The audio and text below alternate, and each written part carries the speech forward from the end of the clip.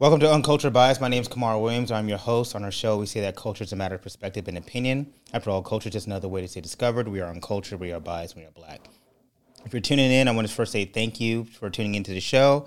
If you haven't done so already, please subscribe to our podcast, both on Apple and Spotify. Also, be sure to visit the website at kamarwilliams.com, where I have an active blog that actually incorporates whether that discussion from that podcast or things I didn't really get to that I wanted to speak about, but just didn't want to have time to record a pod. So if you haven't done so, please check it out. It's great content. It's also a great place for people to go on there, interact, give ideas for a pod, or you just idea an article. Can I speak about this? So it's very, I check the message boards, and the messages go right to my email. And, it's a great way to be interactive with people who are fans of the content. All right, if you're listening on Apple, please be sure to rate the episode, leave a message, or I guess a 5-star rating and a review. But more importantly than anything, even if you're not on Apple or Spotify, the ask I'm asking everybody, that's a weird statement, is to send it to your friends. We don't want to be the best kept secret. So, one of the little things I find that's so interesting, especially about this show, the organic exchanging of this show. So you're telling people, hey, I found this really great podcast or really great content, or there was something in the pod that really, really moved me that I want you to check out. It's, at this particular section. That stuff means a lot. So please, please, please do so if you like the content, and share it with your friends. One of the coolest things I've gotten was when I walked into the barbershop randomly and somebody's like, yo, man, I listen to your pod, and I've never actively engaged with this person. So that means it's spreading, and that means people are talking, and that people like you. And I really do appreciate it if you've done so. So share it on your social media, share it in your group chats, share it on your text messages. And that is the thing I will ask you to do. Even if you don't review, just share it. All right. Good. Got it. Great. All right. Today's podcast, we are going to talk about performative activism, and we're bringing on somebody who I've had on once before. He was a part of my Political Cleanser Part 3, and we got really good feedback on just how much of a nihilist he was. How much he didn't like anything. And I said to myself, all right, well, I got to have him back on. And I'm talking with my dude, Jason. What's up, Jace? What's going on, man?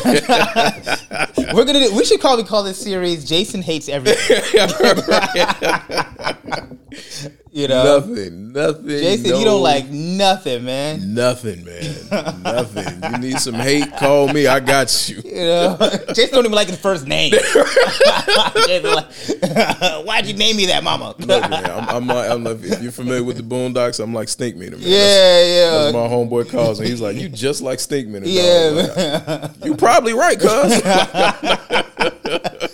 Man. But nah, so Jace, people know from the first time you've been on the pod, we text often. Yeah. We prior to the show, we're just talking about how we're involved in a group chat and everything that goes along with that. But I don't know, did you text me or did I text you? It was about an article or something. I'll tell you. You know what, man? It may have been both of us. Yeah. And so it was to let everybody in on what we're talking about.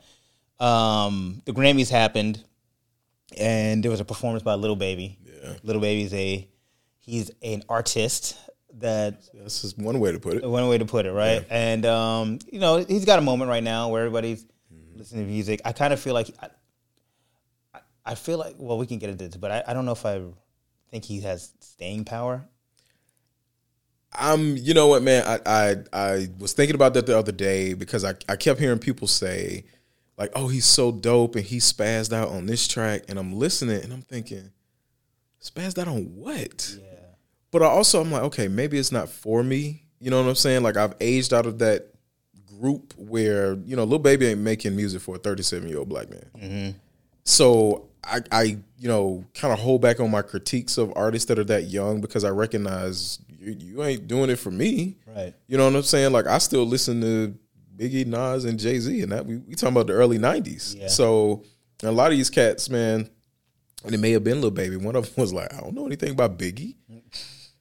All right. I mean, I guess that makes sense. Yeah. Like, you were you alive when Biggie? You know what I'm saying? Yeah. So I get it. It's not for me. So I just choose not to listen to it. I listen to Lil Baby. I try to listen to a lot of music. I love music. Yeah. You know, and so I will admit some of it has me baffled. I'd be like, I don't know. This is just not for me. You know, and then, you know, like you said, there's some artists I just like, this is not. I give everything a shot. I'll listen to something once. Yeah. And the thing is, if you don't grab me in the first couple of minutes, I'm like, eh. That's how it was a Lil Baby, man. Like I heard a couple songs and I'm like, y'all like it, I love it, I guess, but I won't be listening again. So I listened to his album, the one that got, you know, put him the last one he dropped. And I'm not gonna admit, I'm gonna admit I did not listen to it when it first dropped. I listened to it probably a couple weeks after. Yeah. But the conversations I was seeing online, both on Twitter and on Facebook, and just whatnot, this hip hop laws, like, oh, it's a classic.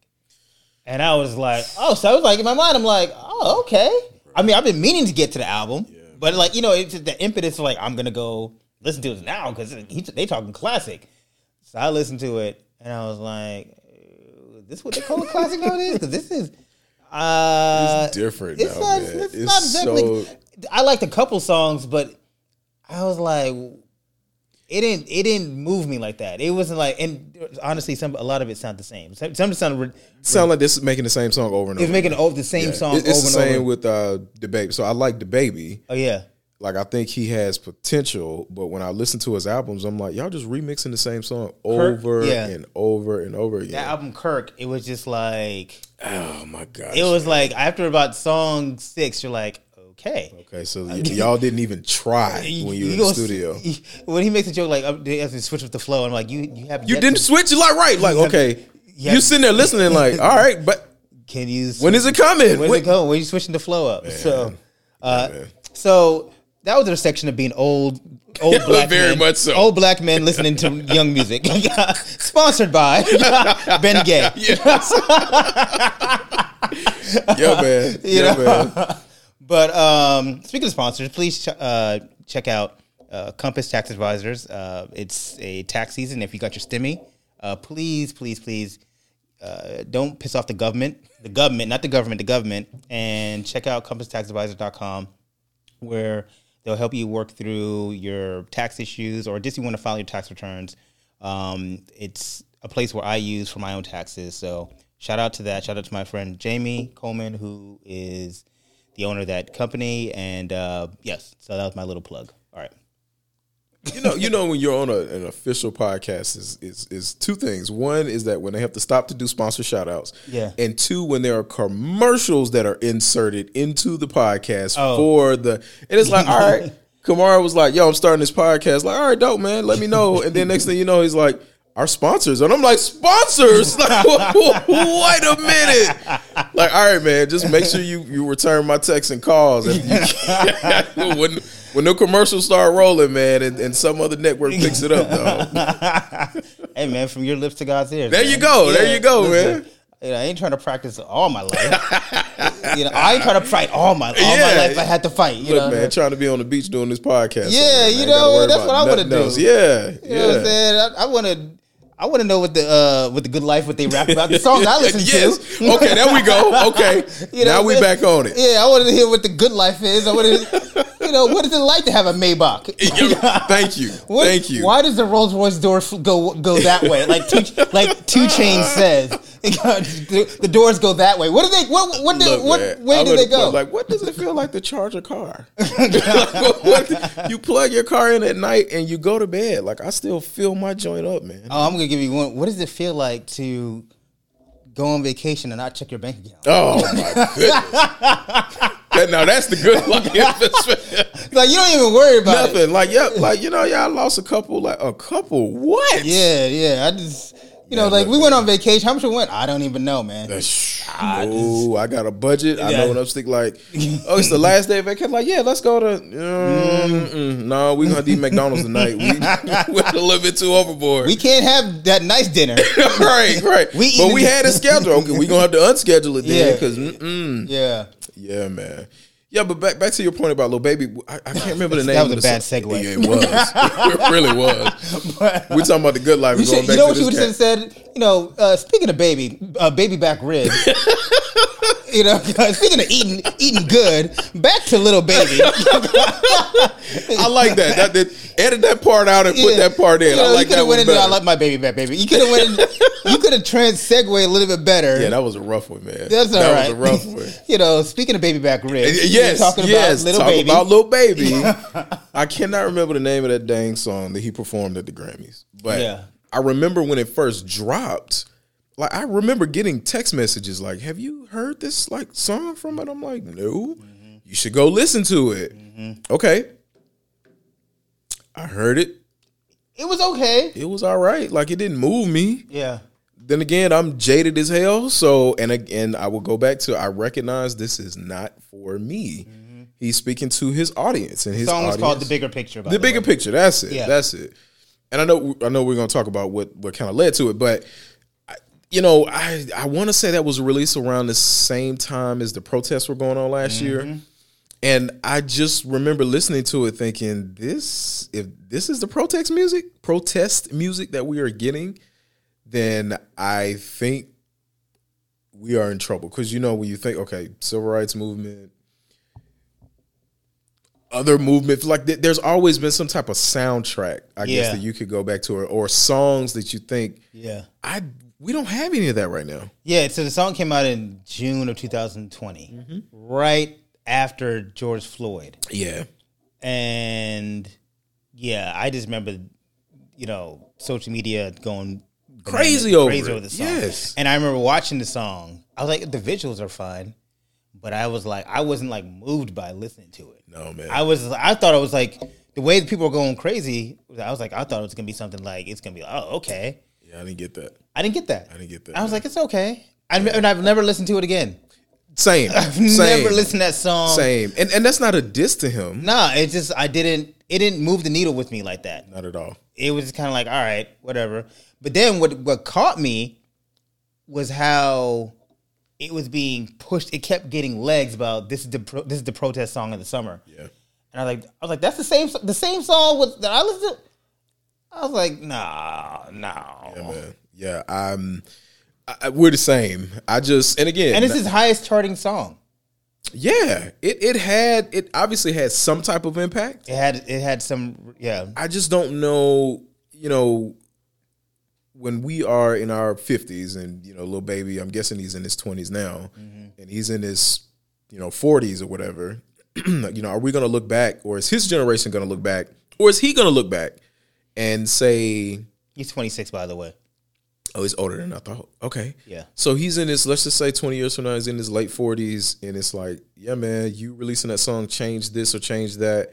Or is it going to be when we look back on the history or the moment, of 2020, is that what 2020 is going to be remembered for? Independent of George Floyd being murdered. But the soundtrack of it, is that going to be one of the songs that we remember? And I can't, I hope that, God allows me to live long enough to see grandkids, if that's what my kids choose to do. And it's like, am I going to be able to put on Marvin Gaye, What's Going On, or Gil Scott-Heron, Whitey's on the Moon, or, Nina Simone? I mean, what do we have? So I'm reading a review, right? A music critic says, Little Baby's song is a protest anthem that manages to strike even more poignantly, but not inherently branding itself as such. He articulates the frustration and confusion, an innate call to action for standing up and to be much bigger than himself. And then another critic says, while Kendrick Lamar's voice was a sound for Mike Brown, Eric Garner, and Freddie Gray protests with his song All Right, it seems clear that Little Baby's song is a song of now. And I was like... But you know what? I feel the same about Kendrick's second album, To Pimp a Butterfly. Okay, we can get into that. That didn't resonate with me. I love To Pimp a Butterfly. Yeah. So this is where the roads diverge. Yeah, I didn't... And not because it was bad. I don't think Kendrick makes bad music. It's my favorite Kendrick album. It's my least favorite. I've listened to it maybe twice. Oh, I just don't go back to it. And I remember a friend of mine who's a professional music critic, was saying, maybe it was just too dense for you. And I'm like, that wasn't it at all. Like, I understood it completely. I just didn't like it. You thought it was performative? I thought that he tried a little bit too hard. Like, when I heard the title To Pimp a Butterfly, and then I heard him explain it, I'm like, this sounds like freshman literature and college. Man. It just, and again, I'm not saying that's bad. Yeah. But I just felt as if he was trying to be something that I don't think is really who he is. Like you can see the growth or the trajectory where he was going, like the Black Israelites and all that with his third album, and damn, like it's all over it. And I think, he was in that process even on Good Kid, Mad City, which now that's my favorite Kendrick album. I go back to that album often, but I felt like it was a story from the intro until the end.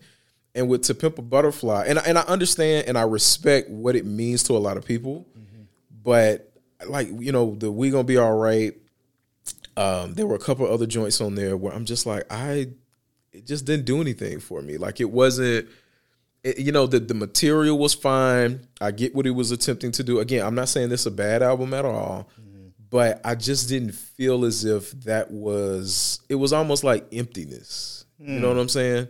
Not a bad emptiness as if he was going into the studio and he's like, I'm going to make this music because this is what I'm supposed to be doing. There's nothing behind it. I think there's something behind it for him. But as I'm listening to it, I'm thinking there's not really much here for me. I thought that the album for me, I loved that he took it from a different place from Good Kid, Mad City. It stylistically was different. And I wish more artists would do that. Especially for a second album. Yeah. I love that he tried to incorporate elements of like it was a jazz portion and maybe more of a blues, not bluesy, but it was blues, but not because it didn't have any blues elements. It had a lot of jazz undertones to it. A lot of jazz undertones, like that Untitled album. That album I loved. I do love the Untitled. Yeah, but I'm a Kendrick stan, so it's hard for me to get. I just love Kendrick Lamar, and so I felt like. Now I would say all that to say I loved To Pimp a Butterfly, but I didn't think as I'm reading that whatever it's called, the review, and it said "We Gonna Be All Right" was the song of the movement.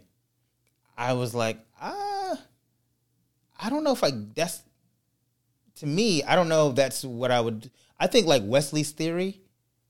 I like. I would say that. You know what I mean? Before, like that's to me, or Hood Politics. Like I felt like that is. I also think it's a disservice to compare Lil Baby song to. It's not a comparison. It's not a fair comparison. And you kind of set Lil Baby up for the wrong reason. Yeah, you know what I mean? Yeah, like I don't think Lil Baby, and I'm sitting here saying like I didn't think the album was that deep, but I don't think like if Kendrick to me is in the 4 to 5 feet, like Lil Baby's feet ain't even touching the water. Yeah. But I do love All Right though. I just want to put that out there, like All Right. But I think there were more stronger contextual songs than All Right. I know All Right was a single. Yeah. But that's all I'm trying to say. Like I like different singles on the album. But that's not where we're here. But it kind of goes into the whole place though of I think it does. Performative. What is performative activism? Yeah. So I think that the backdrop of this is Lil Baby and the Grammy and the performance he had at the Grammys where he's him and his people on stage are yelling at the police officers and Tamika Marley was on there. Tamika and Killer Mike and get into all that. Yeah. And I didn't watch it, but I saw some clips of it, because it was kind of inescapable, over the weekend. And I'm looking, I'm like, they're yelling at these white guys that they had to hire for this performance. Yeah. And I'm like, what? That's performative.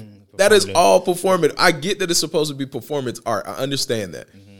But I don't feel as if that was like when I saw Tamika and Killer Mike standing there, I'm like, okay, maybe Killer Mike's a rapper, so he's there, to support a fellow rapper. But I'm like, Tamika Mallory is there?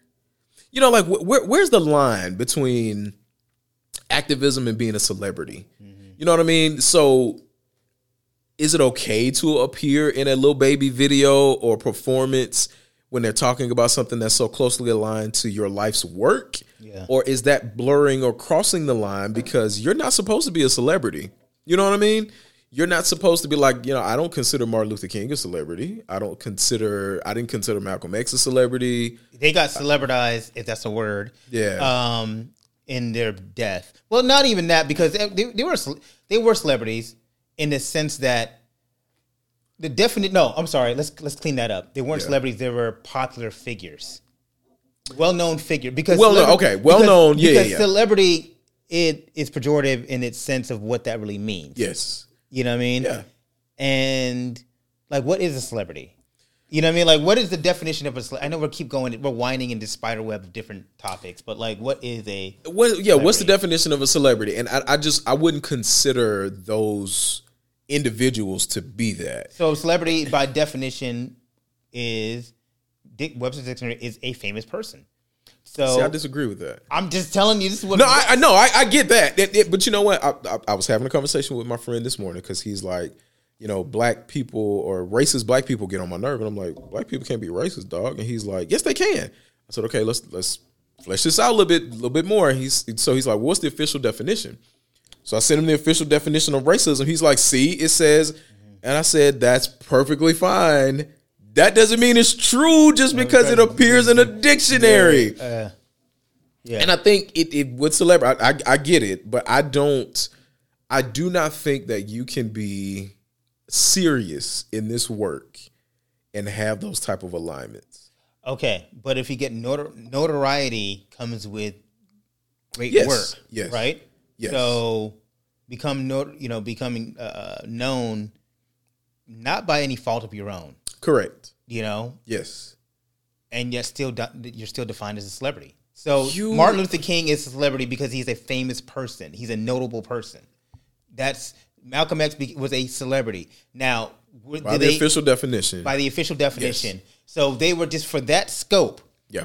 Yes. Now, there's sub-levels to that. There's context to that. Yes. And that's what you're going to get to. Yes. Because the context of being a celebrity, like, all right, I can use my voice and my platform to do the work, which is what they did to their detriment. Yes. Yes. Right? Because they didn't monetize off of their celebrity. That's where it comes. I think that's the Piccadilly. That's where it flips, man. Yeah, that's where it flips. Martin Luther King gave away basically every dime he had. Even when he got the Nobel Peace Prize, he gave that money back to the Southern Christian Leadership Conference. And I'm not saying that, you are required to do those things, because I recognize you got to live still. But, in Sean King was involved in this as well. He's got kind of under a lot of fire. We can get it, Sean. Oh my gosh, man. But when you start, I guess, having an audience pretty much daily or weekly or all the time with other celebrities, then I think that's when it gets clouded. Because I don't think your judgment is as clear as it was before, because to me, it seems, at least for him, that he's more beholden to, how do I continue to please these folks so I can remain in this circle? Instead of the actual work that he pretends that he wants to do. And the black death and trauma that he profits off of, whether you agree with it or not, Sean King got popular for the Mike Brown and because honestly, I was like, is this cat an attorney? Because he had all these drawings and sketchings about how, the way the officer described the murder, it couldn't have happened this way. And he was showing videos of people getting murdered and killed by the cops. And then eventually you get to a point like, okay, like, how many more deaths do we have to show on camera to change the white man's mind, so to speak? Or are you doing this because it's going to continue to bring you popularity and eyes to your social media accounts? Right. Or he was a writer for the New York Post at one point. Yeah. Some kind of writer.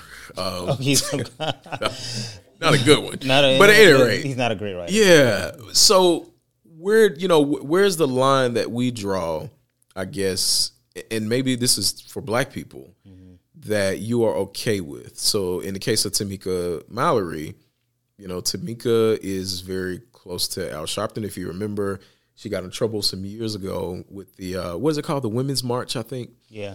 Where she refused to denounce Minister Louis Farrakhan for his I think it was the homophobic statements. It could have been the statements he's made about Jewish people. I'm not sure, but she was like, I'm just too close to him. I'm not doing that. At what point does the water just get a little bit too cloudy to where we stop to respect these people? And I know that a lot of us have gotten there with Sean King. I don't think it's the majority because obviously he's still popular. But then the other side of this is, what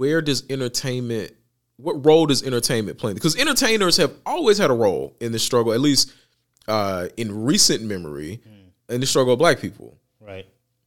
You know, like Harry Belafonte was, given money. And then, what's my man's name? Marlon Brando was giving money. So what role do we allow for them to play in the overall, so-called global struggle of, black people in the, I'll put it like this. What role do we allow them to play in the overall struggle of people in the global South?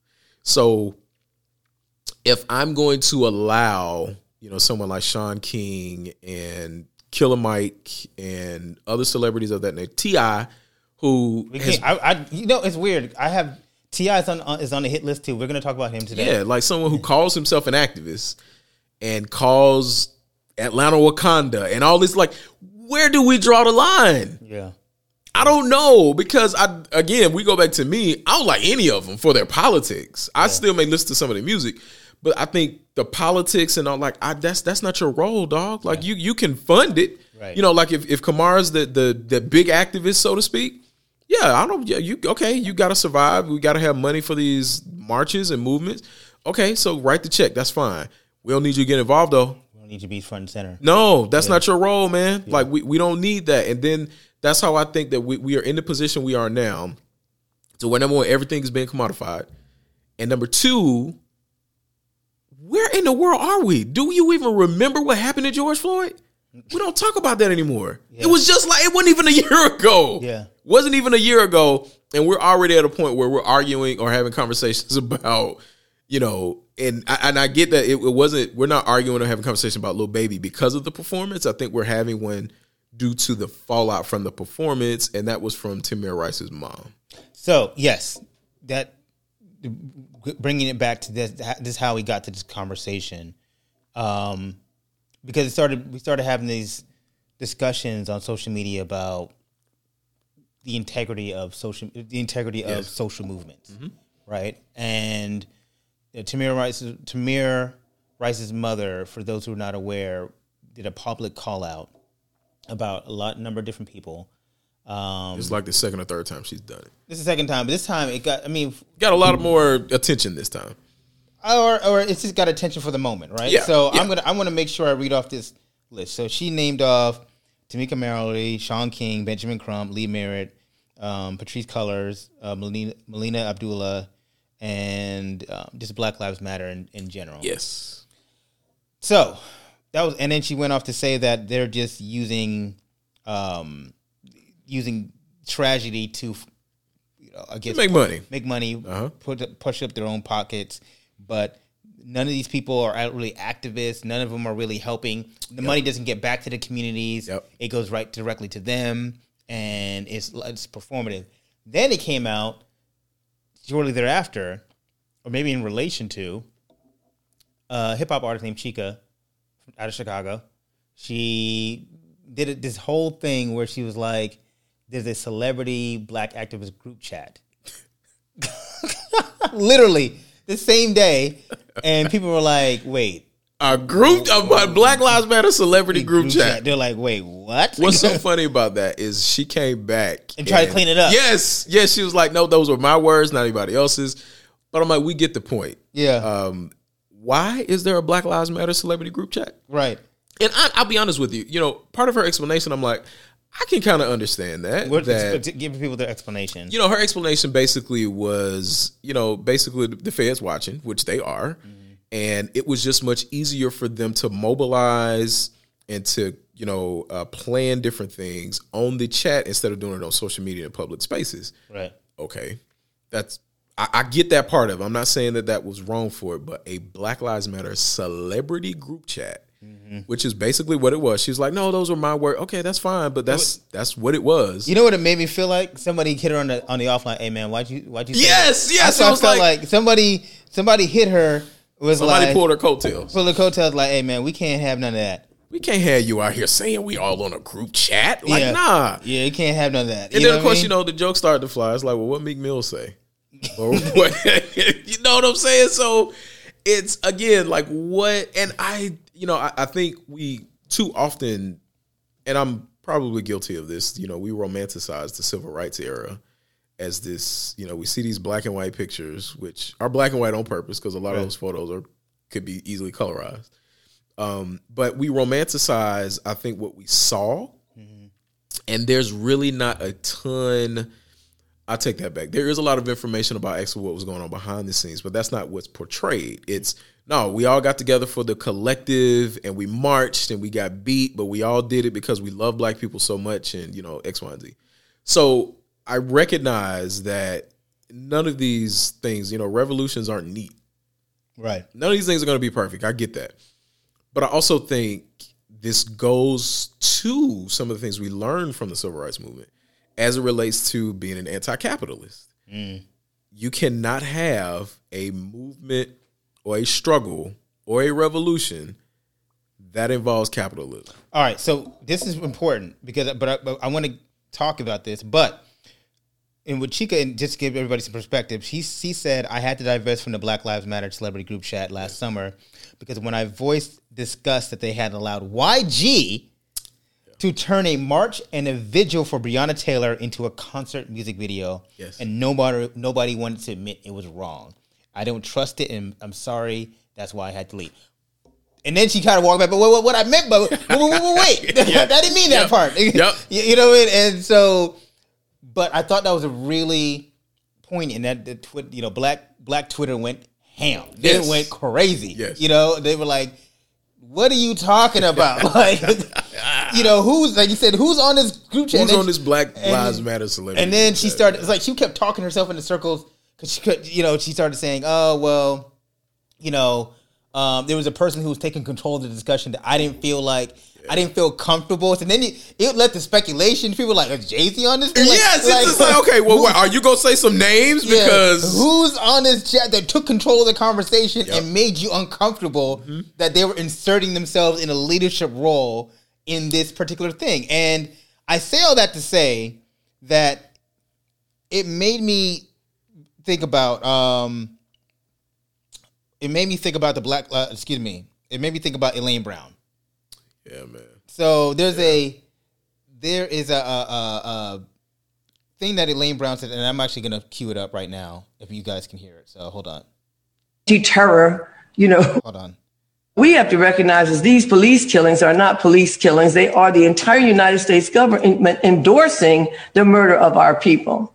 Now, since nobody's trying to off the pig these days, I'm going to let that rest for a minute. Since ain't nobody trying to off the pig, don't even want to talk like that. We want to talk about police state, anti-terror, police violence, off the pig, That was a good statement that we made. Since ain't nobody offing no pigs these days, we are stuck with dealing with the existing scheme. So all the conversation about not dealing with the scheme is meaningless because we're not taking matters into our own hands. We're not delivering any consequences for any of this police violence. Here's this little girl, Breonna Taylor, in her bed, in her house. They walk in and kill her black while sleeping while black. And we're worried about this Negro Daniel, whatever his name is. I don't try to remember names of pigs. They're interchangeable. Here we are talking about, let's replace him. Well, what did we do in Ferguson? After Michael Brown was killed, the cracker, and I like to say these words, who was a pig, a former cop, a Republican, remained the mayor and was reelected in a city that has 67% black in it. Now, we're not organizing if that's what's going on. So let's get it straight. All these people that made their bones on Ferguson ended up with a white boy who had been the mayor before, denounced the movement, got reelected with 67% black in a city that only had 21,000 people in it. So we're talking about charging a road cop as if one cop is different.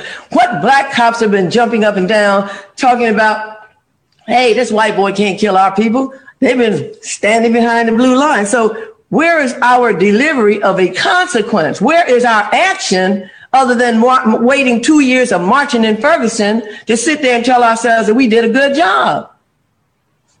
And now you have some negress, just like the woman that's the mayor of Chicago, Lori Lightfoot, and she's all into gender identity and sexual identity, and she done called the National Guard. Somebody said. So, there's a lot to. Brown, man. And for those, Elaine Brown is an ex-Panther. She, she still lives in Oakland. She doesn't get the same love as Huey P. Newton, and she was the chairwoman at one point. She was the chairwoman. Yeah, man. And Elaine is like about it. She's, as you can tell, gosh, she's. And the matter of fact, it's about time for my annual reread of her autobiography. Yeah, she's really good, but did she say anything wrong or bad? Is my question. She didn't say anything. She didn't say anything wrong. What I pointed out Elaine Brown though, because in that particular segment, I didn't play it. She talks about the inability to be a activist and rich. You have to give your life to this thing. You cannot monetize off the struggle, because I've talked about in my past podcast, a lot of the Black Panther Party, they were broke. They were destitute. A lot of civil rights, they were broke. They're destitute. Yep. So she comes from that era where she was like, I was a part of something that really impacted the world. May not have done what it was supposed to do, because we know how the Black Panther Party turned out. And then she talks about how there was rampant sexism within that organization and things. Very much so. Yeah. So, but she's come from that place, and she's probably sees, she intimated a little bit, people made their bones off of Ferguson. Yeah. And she's not lying. And she's like, where are we now?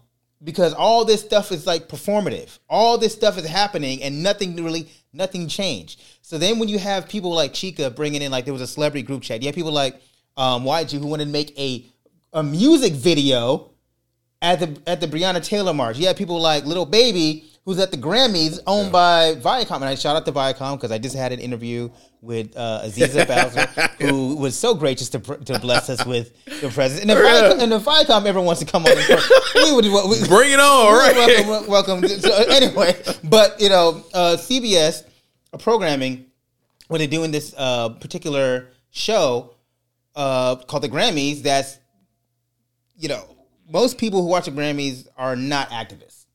Yes. Right? And so it's who are you performing this for? What does this happen? And what is the end result of this performance? And maybe we're being too hard, but I don't think we are, it speaks to a larger thing of commodity of our movement. The commodity of it. And then you had Tamika Mallory, who I stated, people are not a big fan of her. I remember she was on a T.I. album. And the reason I'm gonna get back to T.I. She was doing a speech on I think I know where. The last album is Libra. I think it was Libra scale. Libra scale or whatever it's called. Yeah. Rock with that one. And I thought I was like, all right, T.I. taking this shit too far. I was like, T.I. really does believe. Yeah, man. He's an activist. He really does. And then I was like, something didn't sit right with me with Tamika. Why are you on a dang track? You're on an album. That's what I'm like. I going back to this is all performative. I mean, at the end of the day, it really is. I recognize and I understand that a lot of us think that we are doing something to, so-called push the culture for lack of a better term. But back to Elaine's point, when she's saying off the pig, she's not telling anybody to go around and start killing cops. That's not what I got from it. No.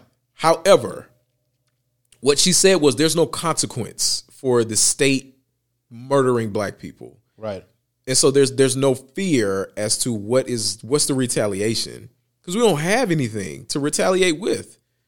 It's even when they were in Ferguson and, they were shooting rubber bullets and the tear gas and all of that. And, I cared the tear gas is supposed to be against the Geneva Convention and all of this. And I'm like, well, this is the United States. The United States does whatever the hell they want to do. They will continue to do so.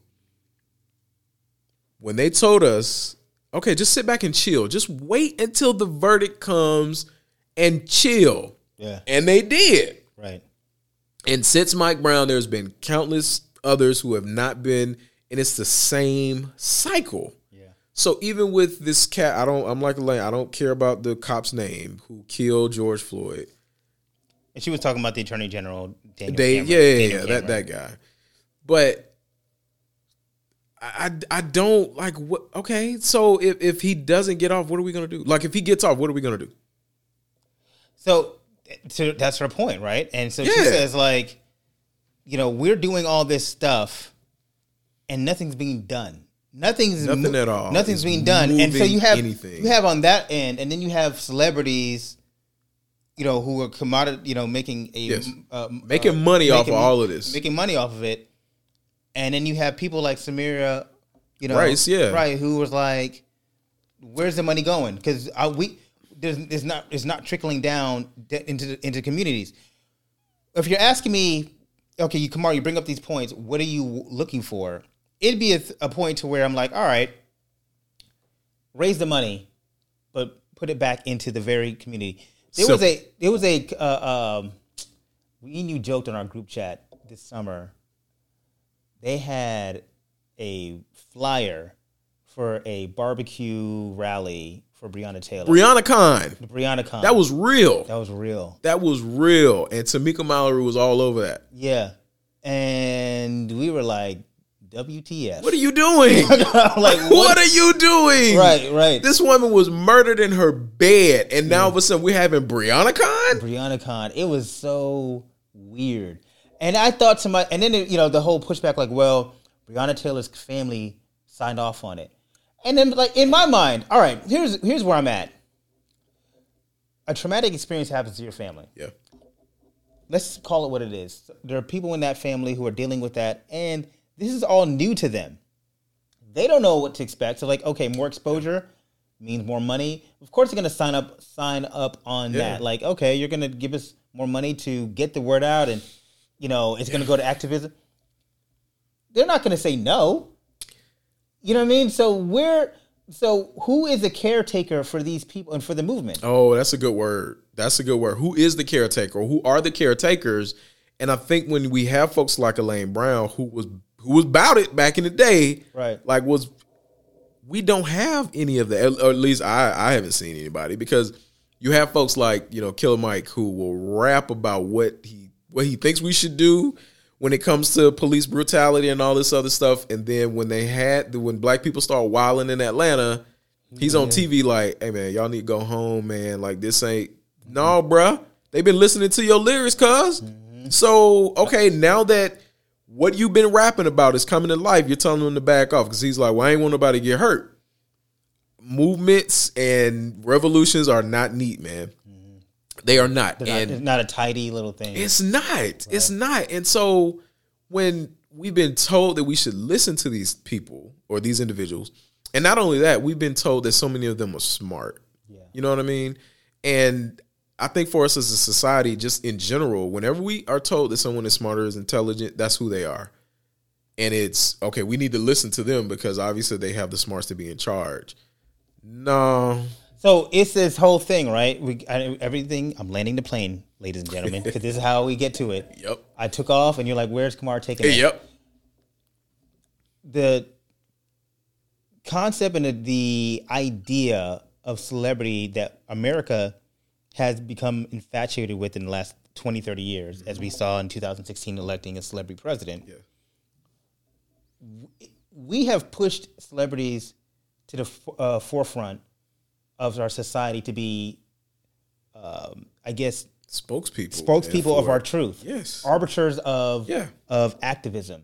It's been to our detriment. And it's been to our detriment. People who are not, they don't do the reading, they don't do the work, they don't do the study, they don't do anything outside of the fact that they have a name. Yeah.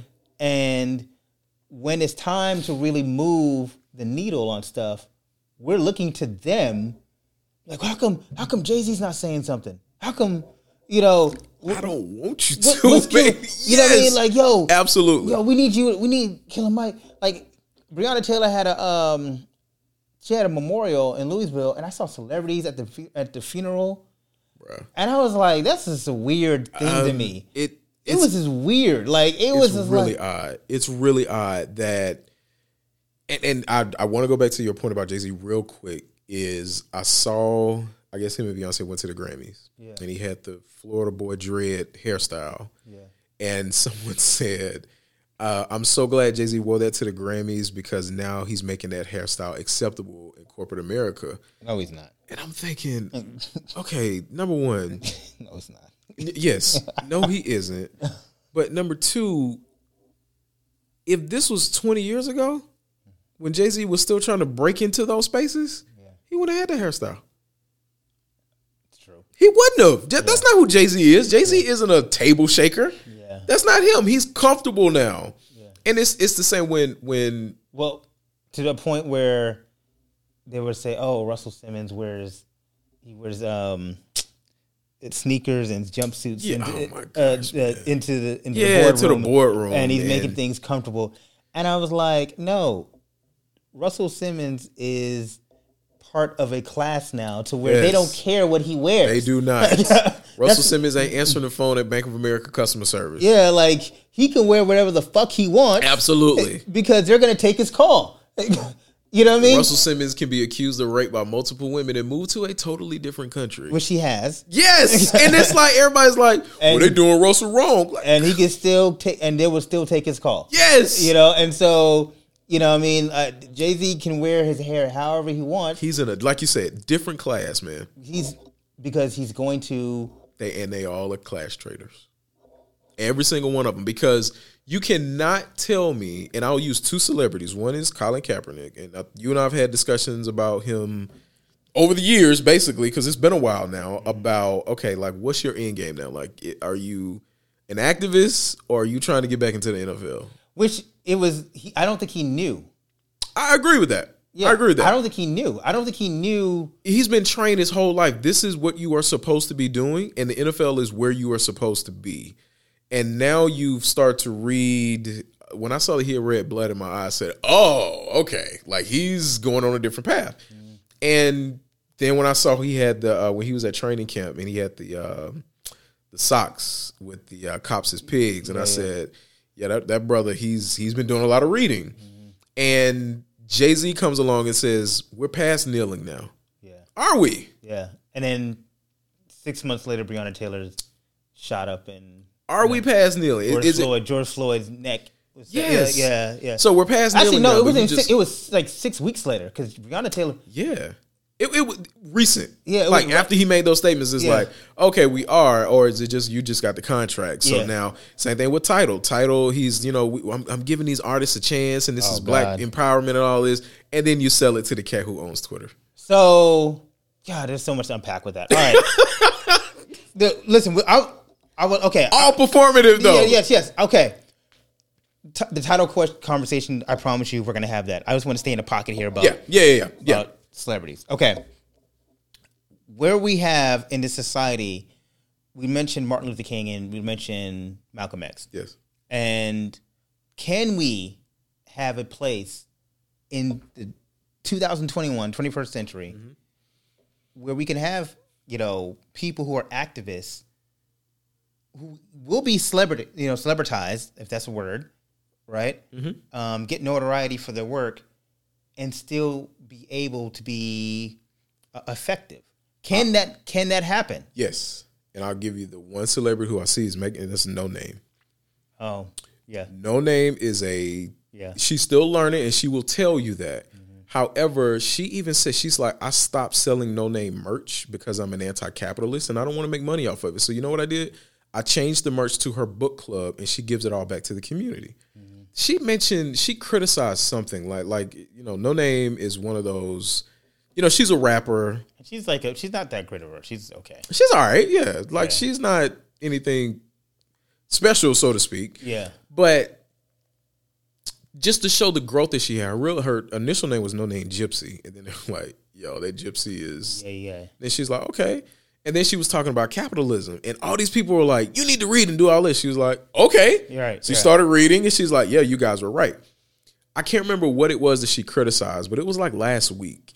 And then she put out, before the criticism started, she used her own money to buy this space. I think it's in Chicago, but it's where she's going to run her book club out of. It's a community space. You can come and get free food. She's giving away free supplies, and this is all with her own money. And I'm thinking that's what we should be striving for, I think, from our so-called celebrity leaders. Is That's that sustainable, though? It can be. Is it sustainable? It can't. How? I think we can go back, not necessarily a model, but you have enough celebrities like a Jay-Z. If they are willing to write a check in hush, I think it absolutely is. And honestly, I think his wife does that a lot. That she writes checks to organizations and never says anything. I think that's perfectly fine. And so Jay-Z does that, right? He does. Probably so. He yes. writes a lot of checks. Okay. We've heard stories from other people. Yes. Because he doesn't put out press releases. Right. You've heard stories from other people where he's like, oh, Jay-Z was doing this. Jay-Z did this. Jay-Z bailed so-and-so out of jail. Oh, I think that's great. Right. Okay, just hush now. All right. We just need you to be quiet. All right. So with that being said, because I know you have your thoughts on Jay. Yeah. You know what I mean? And so one of my favorite rappers, but good God. Yeah, you're not a fan of him personally. Yeah. The marrying of that, though, because how can you don't like his capitalistic tendencies? No. But you actually appreciate when he uses the monetary gain that he's accumulated in his life to help. Yep. So how can you hate somebody for doing the very thing that you benefit from? Because I don't think he has a politic, if that makes sense. So Jay-Z has made a ton of money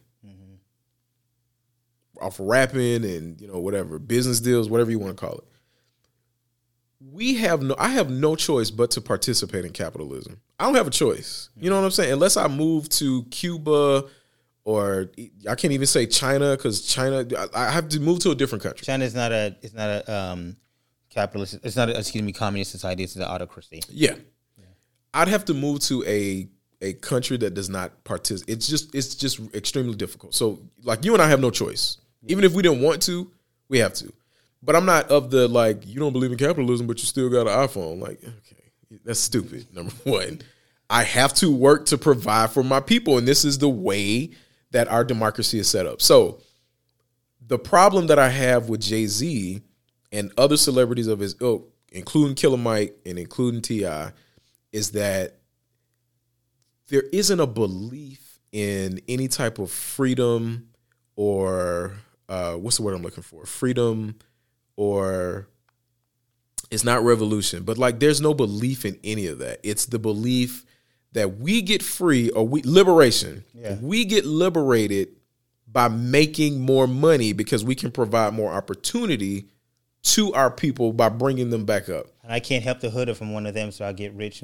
I hate that line. And I gave back. That's the one. God, I hate that line, man. And because it's not true, number one, you can help the poor if you are one of them. Yeah. You know how many people around here are poor that are still assisting and activists and are effective? But there's many other ways. And I hate the word devil's advocate, but I get what you're saying. There's other ways, though, to be. There are other ways that you can be active. There are other ways that you can be helpful.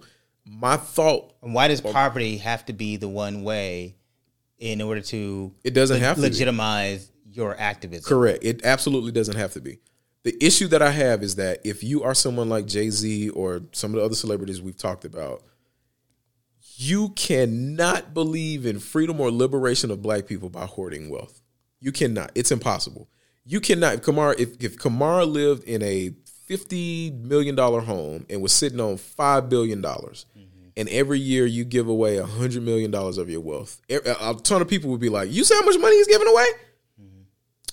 Do you see the percentage of his wealth that he's giving away? That's not enough. It's not. It's not enough to make the type of impact that we need. Okay. And through capitalism and through the hoarding of wealth and through this praise of billionaires, it has completely thrown us off our circle. Okay, but here's the statement. If we know we operate in a capitalistic society, yes, and we know that in order to really move the needle on things, you need monetary sustenance to do it, doesn't it not make sense that somebody who may believe in your movement to actually accumulate, because somebody's going to accumulate the wealth, somebody's going to accumulate the resources as far as monetization. Yes. Why not it be somebody that is more likelihood to actually invest in? More likelihood. There's not a guarantee. That's a terrible phrasing. More likely. Doesn't matter. Yeah. It's the truth, though, Yeah. because I think that's what we believe in, is that it's the same thought process of if we put black people in higher places or whatever, like there's a higher percentage or chance that they are going to look better upon other black people and bring them up with them. That generally doesn't happen because we don't control those spaces. We're just a face basically in a place, and then they'll move on as quickly as they brought you in, right? Right. So when we talk about going back to the accumulation of wealth, that's not healthy. Look, Kwame Ture, who used to be Stokely Carmichael, he said that you cannot believe in anti-racism and capitalism at the same time. It does not work because the struggle, like with capitalism, somebody has to struggle. Yeah. There has to be poverty. There has to be mass death. Yeah. We're going through it right now. Yeah. Where we place in this pandemic the accumulation of wealth over the lives of just regular everyday folk. And we've had, 500,000 people to die? All because, like, we have a governor now that's talking about we didn't lock down and look how well we're doing. He's going to get reelected, by the way. He absolutely is going to get reelected. Yeah. So if we know that traditionally and historically that capitalism was, you can say it was, created or born out of the depth of slavery or whatever. If that is connected to our struggle as a people, then you cannot tell me that the accumulation of wealth is going to lead to our liberation. It's impossible. So when you have someone like Jay-Z and Oprah and Tyler Perry, where we give them praise because he's opened a studio, we're doing this in a space that was not created for us to thrive. So when there's one or two people that get up to that point and then we go to them to say, like Tyler Perry, he did something recently that was that he got praised for. I can't remember what it was. Meghan Markle, he provided her. Yeah, provided their security. And they're like, look at that. A black man had to take care of it. So I'm like, excuse me, you mean to tell me that a black woman in Meghan Markle and a white British royal had to go to Tyler Perry, a black man, for security she was like, no, we didn't ask for it. He offered it. Okay, so Tyler Perry can offer security and space for two people who have their own money, because my man Harry said, yeah, my mom left us enough. Is that security and space being offered to regular everyday folk to allow them to move toward the liberation of black people? I don't think it is. All right, so the concept, though, of that's more or less of aligning the celebrity, right? Or excuse me, that sounds terrible. The way I said it. We have this concept in society of wanting to align celebrities want to align themselves to other celebrities, correct? And it's helps them with their profile. They're also on the same class level. They're in the same class level, and it's like so. What does it benefit somebody to align themselves and open up their house to activists in California? Because there you go. It doesn't do anything. There right? you go. And so, then the same reason why aligning yourself with another celebrity boosts up your profile, because that was great press for Tyler Perry. Absolutely. And like so on the lower level, Tamika Mallory, she aligns herself with certain black celebrities because it increased her profile, especially in the last 5 years. Yes. Her profile has very much so skyrocketed. She's probably made a lot of money too. Right. And I'm not pocket watching. I don't know what she's made, but according to Samira Rice, she's made some money. Yeah. Samira Rice made an interesting concept because these celebrities, they align themselves up to the movements. Yeah. But they don't align themselves to the actual charge of the movement, right? And so I would say this: she was critical of Michelle Obama and Barack Obama. Yeah. That's my favorite pastime. I know, man. I know. He's getting his golf swing in. He's getting her tee off. So, she was very critical. She said, Barack Obama, he's, she said, I know people want to get mad at Trump, but my son's case was sitting in the DOJ for like 5 years and ain't nothing happened. Nothing happened with it. And he said, I'm all glad that Michelle Obama mentioned me in her podcast, mentioned my son in her podcast. In her book. In her book. Never reached out. I've never gotten a phone call. Never. And so it's that thing of, like aligning yourselves up to the movement. Yes. Because it helps propagate you, right? But to what extent, right? Because you're not opening, quote unquote, your house, you know what I mean, to these very people. Yeah. But you will open your mouth. You mean to tell me that all of these mothers of the movement, not a single one should be struggling? Yeah. Not a single one. There's not a single mother who has lost a child due to gun violence or due to police brutality that's been propped up on a pedestal for us to marvel at their strength. None of those women should struggle. So, 2 years ago, Sabrina Fulton ran for... Yes. No, it was last year. Last year. Yes. Tell me about it. Yeah. And I remember, us being political junkies, we were looking at her finances, her fundraising. Yep. And we're like, yo, why is she struggling fundraising? Yes. Like, why is she not bringing any money? Anybody else would have her name ID, should be able to, like, be killing the competition. She's running for council. Yes. She wasn't even running for, like, congressperson. Like county commission. Not even Yeah. In Miami Gardens, I think, of all places. Right. Yeah. That should have been a landslide. Yeah. And I think she didn't. She didn't win. I will say that she did start to raise more money because I think Hillary Clinton came out for her and then some other celebrities. But I think that's after she changed campaign managers. Yeah. But it shouldn't even have taken it. It shouldn't have. Right. They should have seen Sabrina's name and been like, what you need? Right. Tell us what you need, what you're looking to do, how can we support it? And she ended up losing because she came out the gate too late. As far as... Yeah, very much so. It was, by the time the momentum started, the momentum... Shout out. Momentum. The momentum.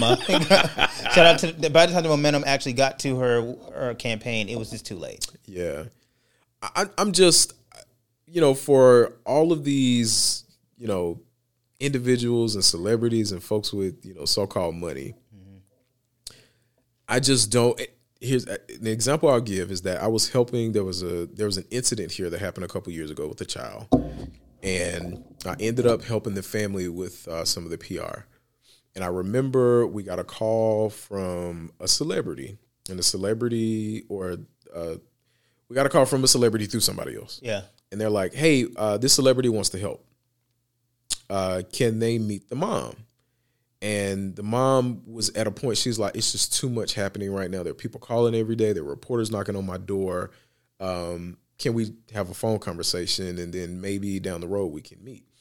And the person said, I'll take it back to this, celebrity. But generally when we do these things, there's nobody else around. And it's always just the celebrity and that person. Yeah. But it has to be, a person because they want to provide a blessing. And I said, I mean, that's all well and good, but I'm just telling you what the parent wants. The parent doesn't want that.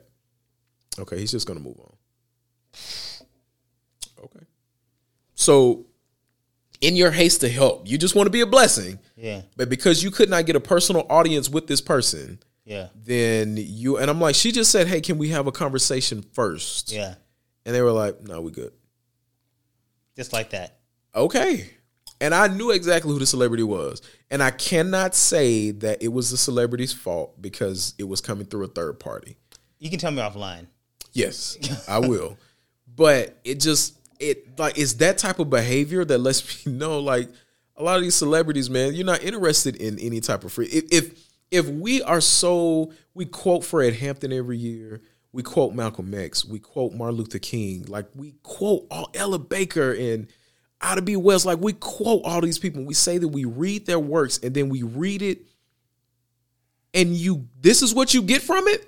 Yeah. Like, no, but you mean to tell me you've read all of this text and you can quote all of these folks and you say you're for freedom and liberation of black people, but you don't put anything that they taught into practice. So there's in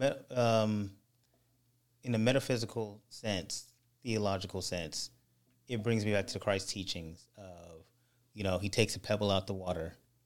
And he says, you see, it's just like this pebble, it's surrounded by Christianity, but it hasn't penetrated inside. Mm-hmm. And basically you don't want to be like that. So we are surrounded by all this black liberation, surrounded by the quotes and the books and the materials, but it doesn't really penetrate the soul, doesn't graph on. And then you get to a place to where Elaine Brown's looking at everything around and like, what does it all mean? Like, none of this matters. Nothing's changing. And the only critical portion I have about it, and I know where your stance is on it, can you really have liberation in a system that's designed for you to fail? You cannot. So she's, in one end, she's telling people like, this guy got elected. Yeah. But it's like, wait a minute, you can't have it two ways, because you can't say we need to elect people to office to change the system, and yet you don't believe in the system. You know what? You know what I mean? Like, I agree with you, because I remember Elaine Brown ran for office at one point. Right. And I remember when Jerry Brown was the governor of California the first time, like she talks about that part of her autobiography about, just some of the struggles and some of the, I won't say partnerships, but some of the, you know how politics works, man. There's a give and a take. Yeah. I do not think that you can believe in this system and work not to burn it to the ground. I just don't. And I am someone who works daily. I know who you work for. Yeah. Yeah. In electoral politics. Yeah. And I recognize that there is a lot of good that comes from it. But I also recognize this is not the way that I believe when I first got into it, that this was a way for us to achieve some sort of freedom. It's impossible. So this goes into another form of performative activism. Yep.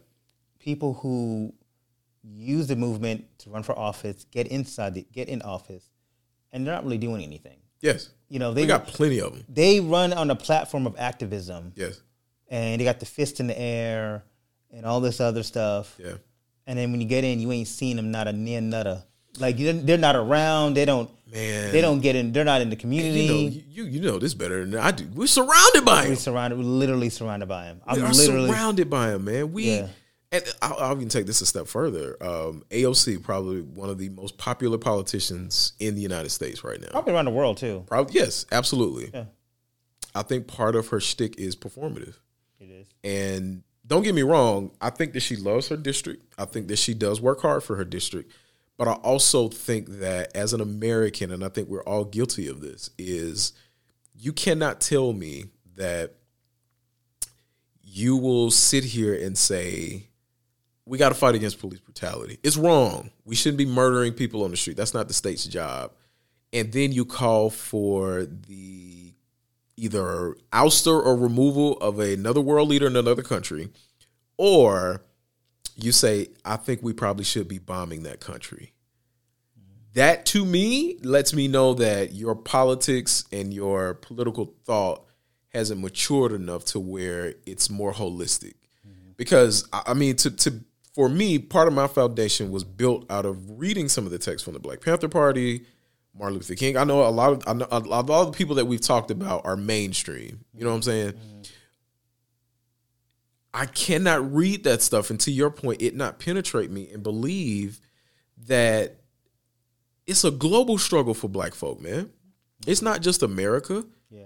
It's the global South. Like, it's the entire continent. Like, we are living in a space and a time to where we are perfectly fine with telling a president or being okay with the president going to bomb another country that's littered is not the right word, filled with either Black people or people of color.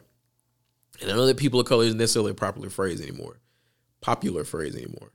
But these people talked about the global liberation of Black people, man. Like, Malcolm X was hanging out with Fidel Castro. You know what I'm saying? Like, you believe I got a shirt at the crib, man, of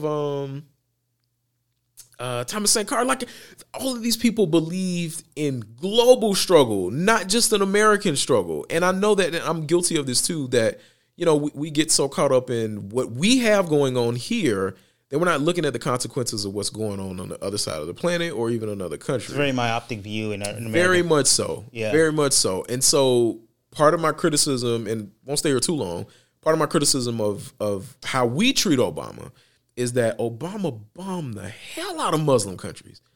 And it was a bunch of Black Muslims that he killed. And it's like, well, that's part of the job. You got to do what you got to do. Okay. But that doesn't mean you got to support it.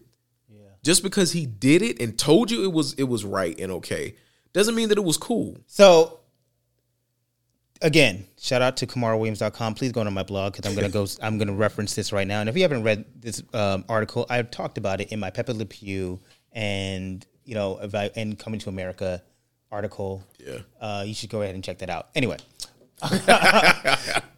I talked about the inability for us to have uncomfortable conversations. Yeah, and once you get into that range of criticizing something that is beloved, you become a hater. Oh gosh, man. Don't I know it? Yeah, and so I am a certified hater, but you are. But it's all right. We love you all the same. So one of the things I think about Barack Obama is that we failed him when we failed him in the regard that we weren't critical with him because we were so afraid, and we know he had to deal with a lot. Yeah, absolutely. We understand he had to deal with a lot. Yes, we understand that he the trappings of his job required him to uphold a certain level of the American supremacy, and the imperialism that he's just not going to topple. Nobody's going to do that. Correct. As a president. You can't go in there thinking you're going to topple. You can't be a president and think you're going to topple imperialism. Yes, that's not what the job calls for. Yep. At some point, you got to keep the ship running. Yes. The show must go on, and that's what he wanted. Right. Yeah. But we lack the fervent criticism on his plate that we gave to Trump, his successor. We critiqued the hell out of Trump, everything he did. Oh my gosh, man. And rightfully so. We're right back there with Biden, though. We'll get there. Yeah. Rightfully so, because Trump did a lot of fucked up things. Absolutely. And he's just a fucked up person in general. He's not a good human being. Nope. But at the same token, we left a lot of that criticism we could have been driving at Barack Obama's plate. Yeah. Especially for the liberation of black people. Yes. Things that we could have, and he got off the hook. He went 8 years without really getting dented. And I think his dent came during the 2016 election when people decided not to show up to protect his legacy.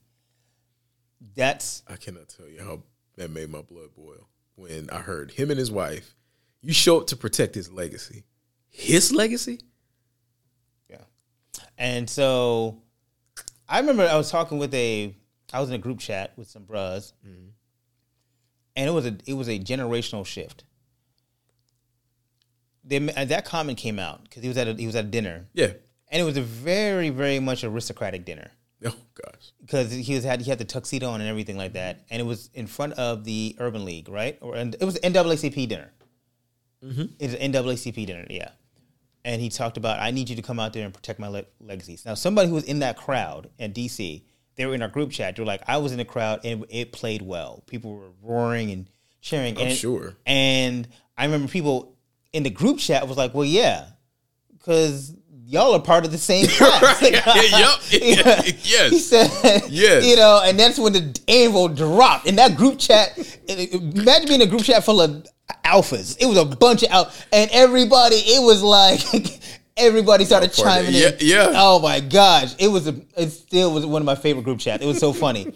It was about 100 alphas, and that thing was live, and it was a generational divide. One generation was like, well, I didn't take offense to what he said, and we got to protect. And then one was like, hey, man, what person just came out? I said, man, fuck Obama. It was like a young person it was like someone who was like 20-something, like 20, with it. Like, man, I don't have the same appeal or I don't have the same, I'm not grafted onto his legacy the way it was like that two ends of the spectrum.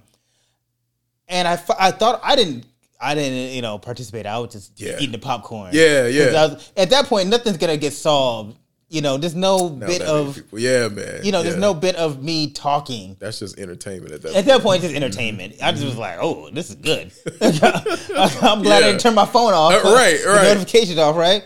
But I thought it was very interesting because there was a clear generational divide in that conversation about what Obama represented and the inability to criticize him, because both sides can't be right, or both sides could be right, right? Okay. Or both sides could be wrong, and there's probably some truth in the middle. Yeah. Right? Yeah.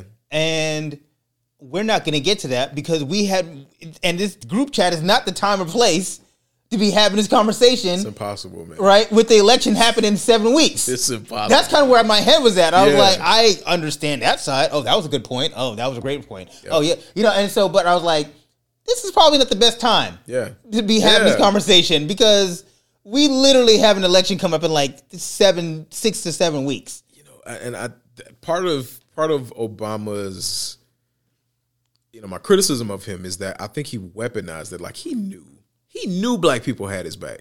$100,000. Like he knew it. And he did things of that nature, especially, you know, as he was getting close to leaving office, where you got to protect my legacy. Mm-hmm. You ain't protect us. Well, and I will say this. For those who want to know, I do love what the Obamas represented. Yeah. So but we're having a very genuine conversation. Yes. And there's a conversation of, and we probably can't get into it right because that's a whole nother podcast, but dissecting, and we don't even have the ability right now to really dissect his legacy because it's still a little bit too close to people. Yeah. It's still like, and honestly, it's still kind of being built. It's being built, and hence with the Biden being elected, right? So we still don't understand it.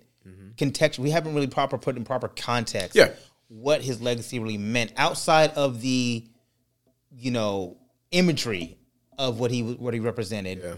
Yeah. But this election was very much so in 2020, very much going back to a peacefulness of democracy. Which he represented well. Yeah. And Biden was the caretaker of that. We use the word caretaker again.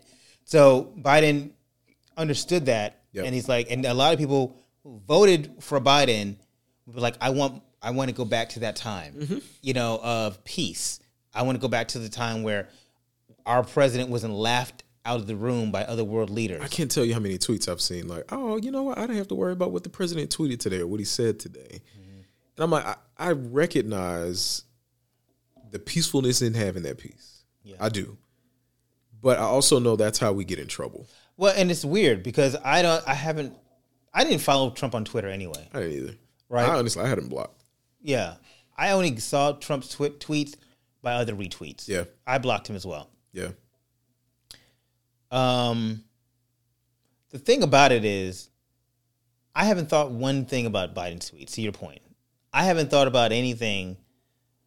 I still follow the administration. I still follow, obviously, because I'm a political nerd. Yeah. But it never occurred to me even to follow Biden's tweets. Same. I've never thought about, and even now I'm on Twitter. I was like, I don't have him added. Now to think about it, I might have Biden blocked too. Jesus Christ. No, it's just because I recognize that it doesn't matter who the president is, whether it's Trump or Biden or whomever. Yeah. Those things are propaganda machines, man. And I just don't want my thought process, because we have enough people, man, that will retweet. Like I saw where Kamala and Joe have whoever runs their social media accounts, they take pictures and GIFs and boomerangs of them just walking. Yeah. Oh, yeah. That's become a thing now. Yeah. And it's like, we're walking into another week and we're doing this and blah, blah, blah. And I'm like, it's propaganda, cuz. Like, I don't want to see this. So that's why I have it. Again, doesn't matter who it is. Yeah. I just don't. I don't follow. I think I might follow one politician on Twitter. And that's your boss? No, he's not even on Twitter. Oh, okay. Yeah. So, well, I'll take that back. He is, because I run the account. But but I recognize your job basically is to save your job every 4 years. Yeah. And you have to put out nothing but good news and good things that you are doing so that people recognize that there's some activity coming from your office. Yeah. And for so many politics, especially when it comes to the presidential account, I just don't like even his I can't remember her name, his press secretary, Biden's press secretary. Yeah.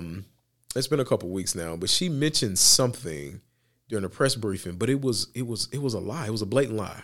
But she dressed it up so well. And I remember there's some people that were calling like, yo, that's a lie.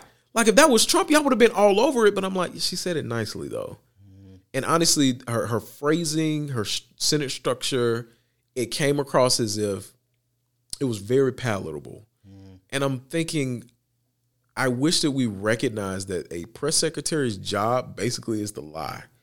Yeah. You know what I'm saying? Like, it's to make the administration and your boss look good. Right. So if I was in that same position, Yeah. I would be forced to twist my words as well to make it look good. So I don't want to see any of that, man. Like, my timeline is curated to it's curated to the things that I want to ingest and digest. And I recognize that other people, if you want to see the president, that's okay. I'm not saying that you shouldn't. However, I wish we would recognize that these tools are used as a way to feed you rhetoric that isn't healthy. So I actually, I blocked Trump on Twitter, but I followed a lot of his acolytes. Yeah. And because I thought it was healthy for me to understand what they were thinking, even if it was like as ludicrous and as some of it as bigoted as possible. I was like, I just want to know, like, what is it that they're thinking? Because you have to know your enemy, right? Yeah. And the same with Biden. I have a lot of pro-Biden followers. I mean, I follow a lot of pro-Biden people. So do I. But I also follow people who are not fans of him. I follow people who are not fans of him because of their right-leaning political positions. Yeah. And I also follow people who are leftists. And, like, there's an account. I don't want to give no free pub here because you have to pay for that. But it's pretty much like it's a leftist Biden account. And they hammer him every waking moment. Yep. They talk bad about him. I mean, you would think, like, take out Biden, take out Trump, it's the same person. Like, they're not a... Is that my account you follow? Oh, shit. I might be ghost following you. So, but I think it's healthy for me to understand that, right? Yeah, yeah. But to that point, one day they said something about migrant children, right? And I started going down the rabbit hole, as you tend to do, of like, it was several weeks ago. And I thought to myself, like, man, if this was 45, this would be the lead story. Oh, my gosh. Right? But it's not. Yeah. You know? Yeah. And then it was talked about, like, the press secretary, to your point, how she just glossing over, she's not being truthful. You know? And we are just, again, I know what a press secretary's job is. yeah. But I also recognize that we cannot become numb to the things that we are fed. And again, I'm guilty of this as well. Sometimes you read things or you see it and you just take it as truth without doing any research. I try not to do it often, but I recognize I probably do it sometimes. Yeah.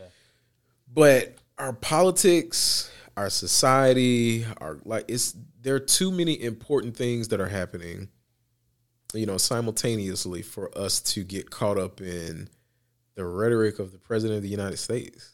I go back to the $1,400 versus the $2,000 debate. Yeah. Where you had some people that were like, no, he lied. He said 2,000. And they're like, where did he get this from? It's like, literally, he said it in his speech. Like, roll that beautiful being footage. He said it. Yeah. $2,000 will go out the door. And then it was like, no, I never said that. I just $2,000. Yeah, that's a total of. Yeah, and I'm thinking, okay, I just want you to see how easy it was for folks to split. Is that you have people who are dying and struggling, and they said you told them we're going to get $2,000, and then it flipped to $1,400, and you're mad at the people who just want the $2,000. Right. We're not talking about $1 million. Right. We're talking about money that all the government has to do is open up a laptop, increase the number, and then you can get $2,000 checks. Right. And that would be extraordinarily helpful for a lot of people. But instead, we got caught up on this.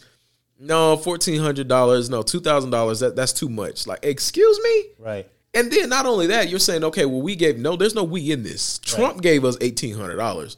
You've given us nothing before the stimmy started to drop. Right. So what is the difference? Like, we're sitting over here arguing over semantics, but it's important because, again, $1,400 versus $2,000 could mean rent for a lot of people.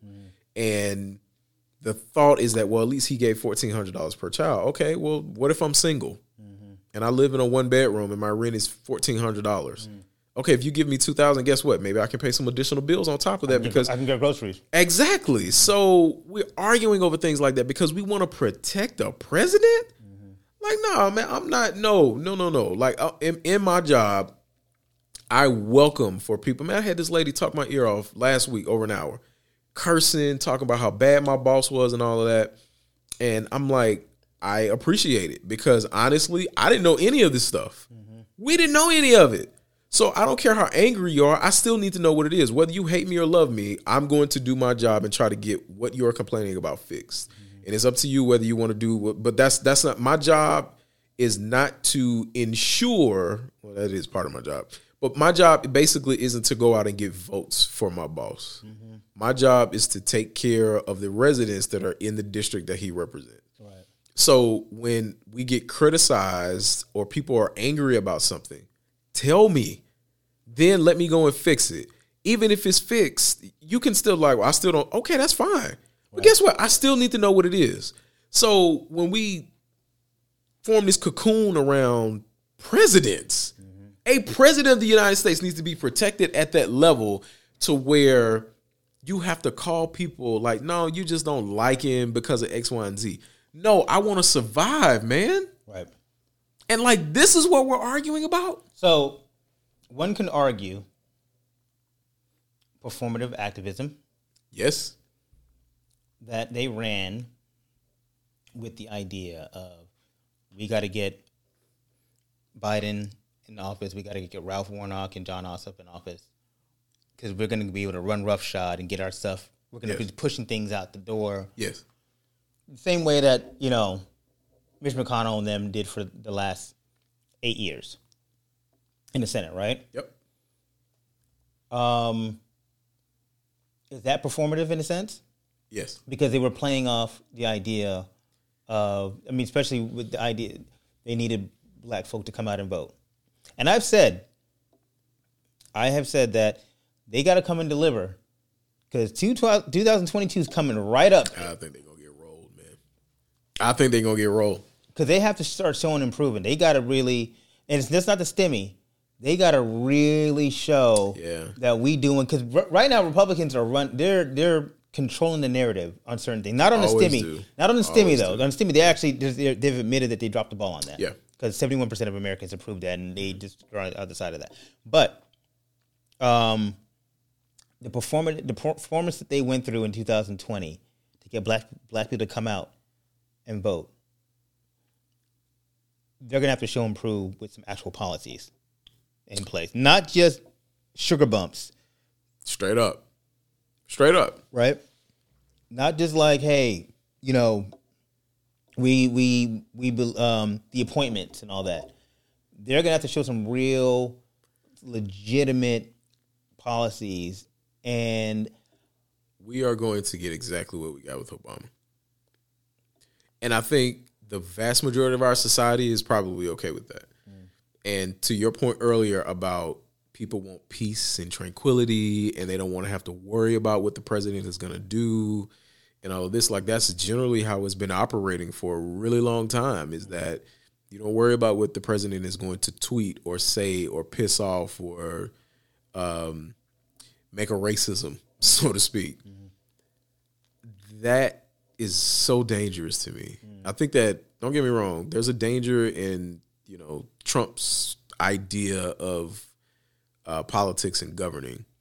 But there is even more danger, to me at least, when you have folks like Obama and Clinton and even the first George H.W. Bush, because it lulls us into this sense of comfort thinking that everything is okay. Because we're not hearing about it or reading about it or seeing it, then everything is trudging along just fine. Meanwhile, the empire is crumbling all around you. Right.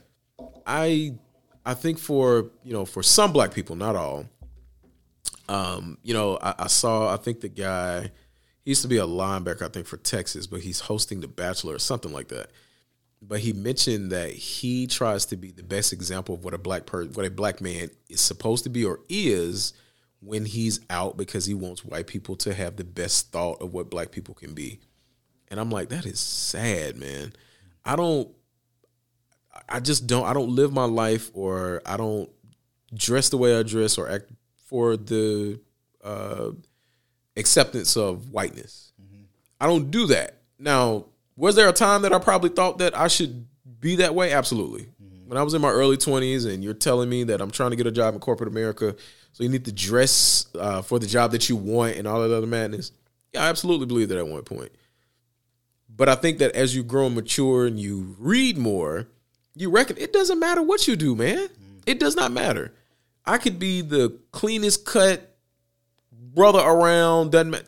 I could still get taken out by the state. So in that idea of, in that sense, because you mentioned Obama and Clinton, you're talking about the neoliberal classism that they exist in. Right? Yes. And neoliberalism, for those, is a concept of, is a protectionist of a capitalistic ideal.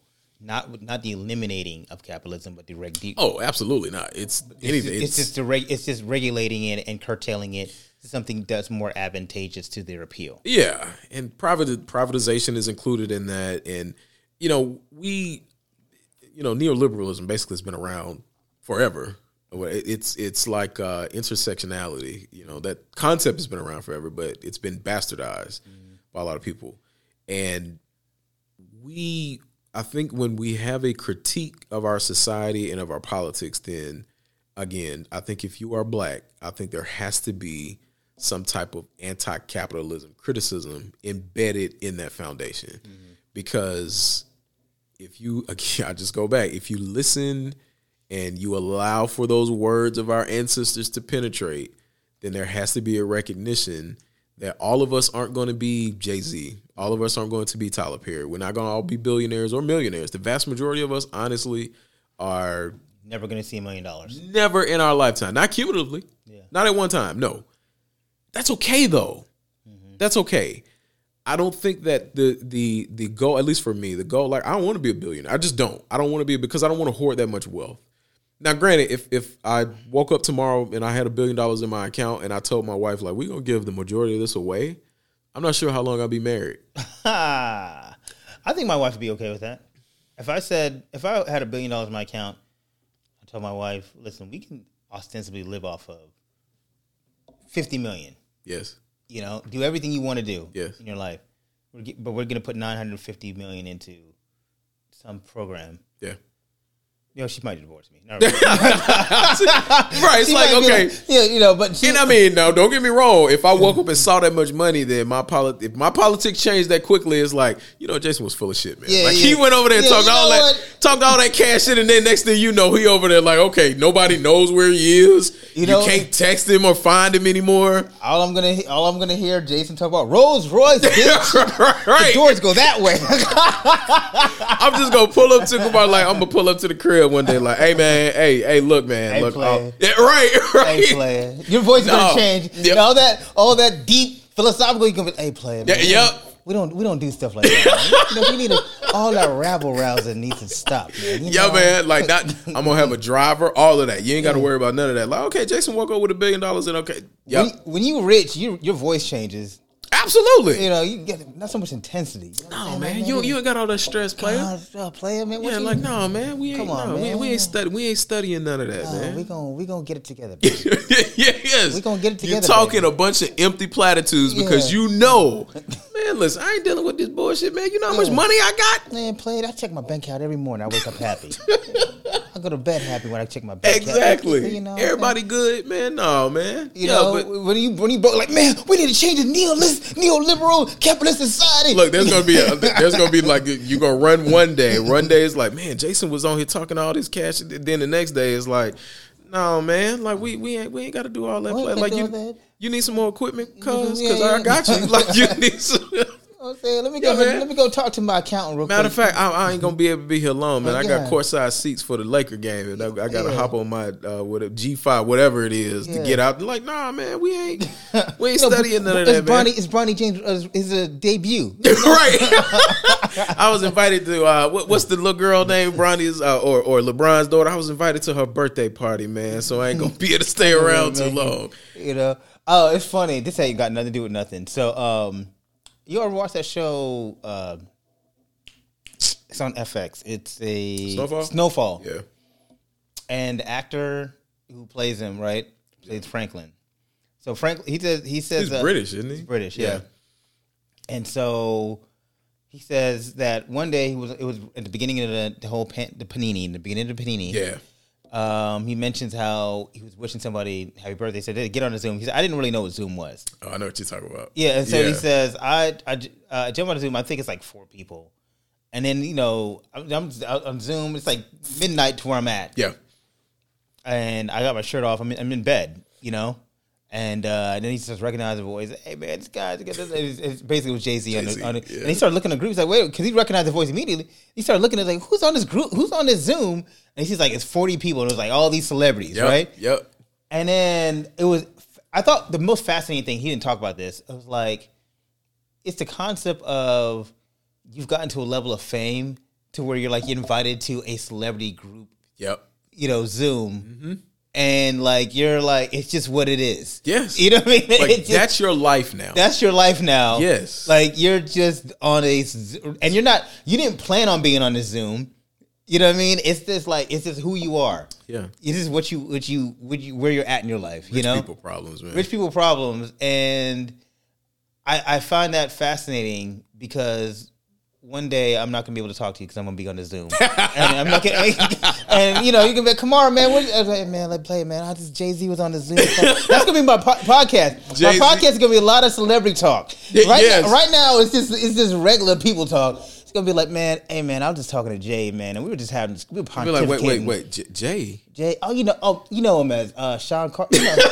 Oh, I'm sorry, Jay-Z. Listen. You know, man. You know. Calling LeBron James by his middle name or nickname. It's like, well, what in the world? Like hey, man. Hey, look, man. This ain't got nothing to do with you, brother. Hey, man, you know, this podcast done blew up. You know, I got the sponsorships, you know, man, you know. Doing the podcast on the back of a yacht. Yeah, you know. Somewhere man, yeah, but to that point, going back to the original topic about, you know, performative activism, I think the vast majority of what we see from the top or in the mainstream is performative.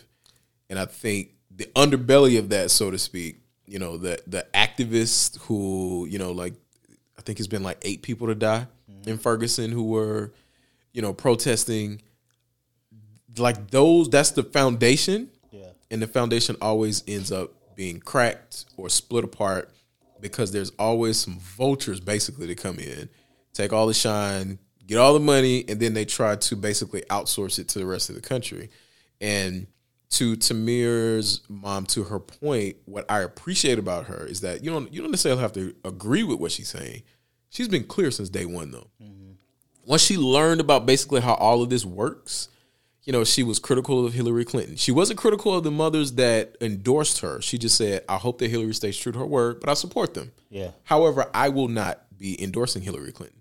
She's, you know, you mentioned that she's criticized the Obamas. She's criticized basically all these folks. And then Michael Brown's father basically has come out and said, look, y'all raised $90 million.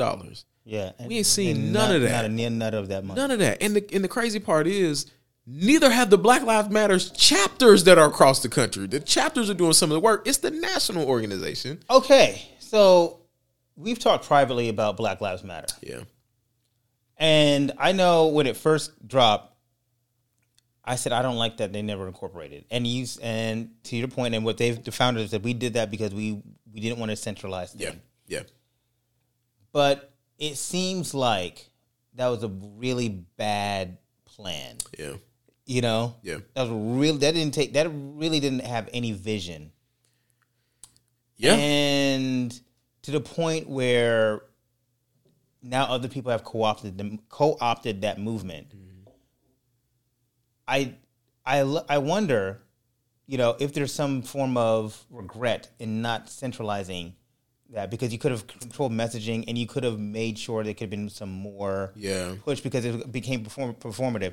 To that point, though, on the other side of it, I once read somewhere that a Black liberation theory said they hated the name Black Lives Matter because what you're essentially saying is that you're acquiescing to a system that is never meant to enhance you. Mm-hmm. And so you saying indubitably that Black Lives Mattering, like I'm screaming, that means you're trying to remind this system as a point to say, I don't care if you don't agree that my life matters. I'm just going to let you know that what I want. So they were like, I hate the phrasing of Black Lives Matter because of what it pretty much takes an indoctrinated, subservient. It's almost like you're begging for them to see your humanity. Yeah, you're begging. That's a better, more sensitized way to say it. Yeah. And so I wonder if, even in all that sense, was it a well thought out concept? I think on their part it was, because to your point about performative activism, if our foundation, let's just say our foundation for this conversation is what Elaine Brown, the clip that you played of Elaine Brown, in that sense, then the vision was clear. Yeah. I don't think there was the thought of tearing down the entire system, because if so, then there has to be some sacrifice. And I got 2 kids and a wife, man. I'm just not willing to sacrifice my life at this point for the so-called movement. But I also recognize if I dedicate my life to that, then that becomes a part of basically who I am. Yeah. That means that I have to be okay with sacrificing my life for the movement or the betterment of Black people globally. I don't think that was their thought. I think their thought was, we are going to show and prove that Black Lives Matter across the world or across the United States. And, we're going to do so through protest and through changing who the local elected officials are. I'm not saying that work isn't hard. You know how hard that work can be. But I also know that they weren't as committed to it. And maybe they don't know that they're not as committed to it as some of the folks who come before us, who lost their lives. It's scary, though. Through struggle. Very. It's scary to say, I'm willing to die for this thing that I may not even know it's going to work. Yes. You got to be that committed, though. Yeah. And I'm telling you right now, I'm not that committed. And, okay, so you're not that committed. So then can we be critical of people who made $1 million in entertainment and they're like, hey, I'm just giving a platform. Because I don't think that's what they're doing. I'm just saying. And again, I get what I'm not saying that that's coming from you. Yeah. But, like, for me, my, I want to say excuse, but basically it's like, if I went home today and I said, you know what, I told my wife, I don't want to do this work anymore. I'm going to commit myself fully to the liberation of Black people. And here's what that means. And she's like, okay, so you're willing to die and sacrifice your life, even though you have 2 small kids and a wife that you have to support. Yeah. She would be like, well, I'm not willing to do that. So correct. We're going to take these So kids. At that point, she's made, yeah. I basically have, she has a choice. You going to stay or you going to go? Yeah. And that means that there's going to be even more struggle on top of any struggles that we have right now. Yeah. So what I mean to say, I'm not willing to sacrifice the livelihood and the lives of my family for this movement, so to speak. Mm-hmm. So when I talk about celebrities and being critical of the way that they choose to move in this environment, I don't think that they are committed at all. Yeah. Not saying that they are committed to a certain level. I think that, to what you said earlier, is that there needs to be some type of, you always have to increase your profile, or you have to be seen. And by linking yourself to these activists and to these separate movements and to these silos, it allows you to do that. Yeah. And I'm not saying that, like the Lil Baby song, I'm not saying he doesn't care. That's what I'm saying at all. But I also think that, I can't remember the word of it, but I can't remember the phrasing, but it's performative. It was like Mos Def some years ago. He went through, I think it was waterboarding, and he filmed it. He was in a 3-piece suit. They laid him down in the chair, strapped him down. They stuck a tube down his nose and just kept feeding him water. And he's like, it was extraordinarily painful. I thought I was going to die. But what happened? They took the tube out of his nose, dried himself off, put his suit jacket on, and he walked out the building. Yeah. I get what he was attempting to convey and go for, but I also recognize that's not his life. Yeah.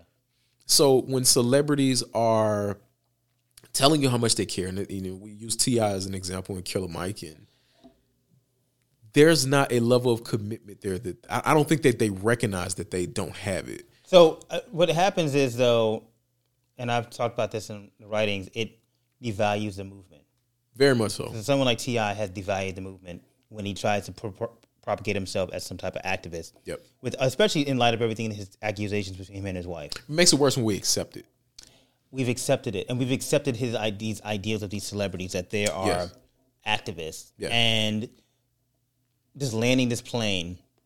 I guess the conversation is what value did they bring, and it's like the cumulative value of them putting out their platform is smaller to the greater detriment of them actually devaluing the product of liberation. Yes, because it makes liberation seem like because they get to voice their pain, that's enough. Yeah.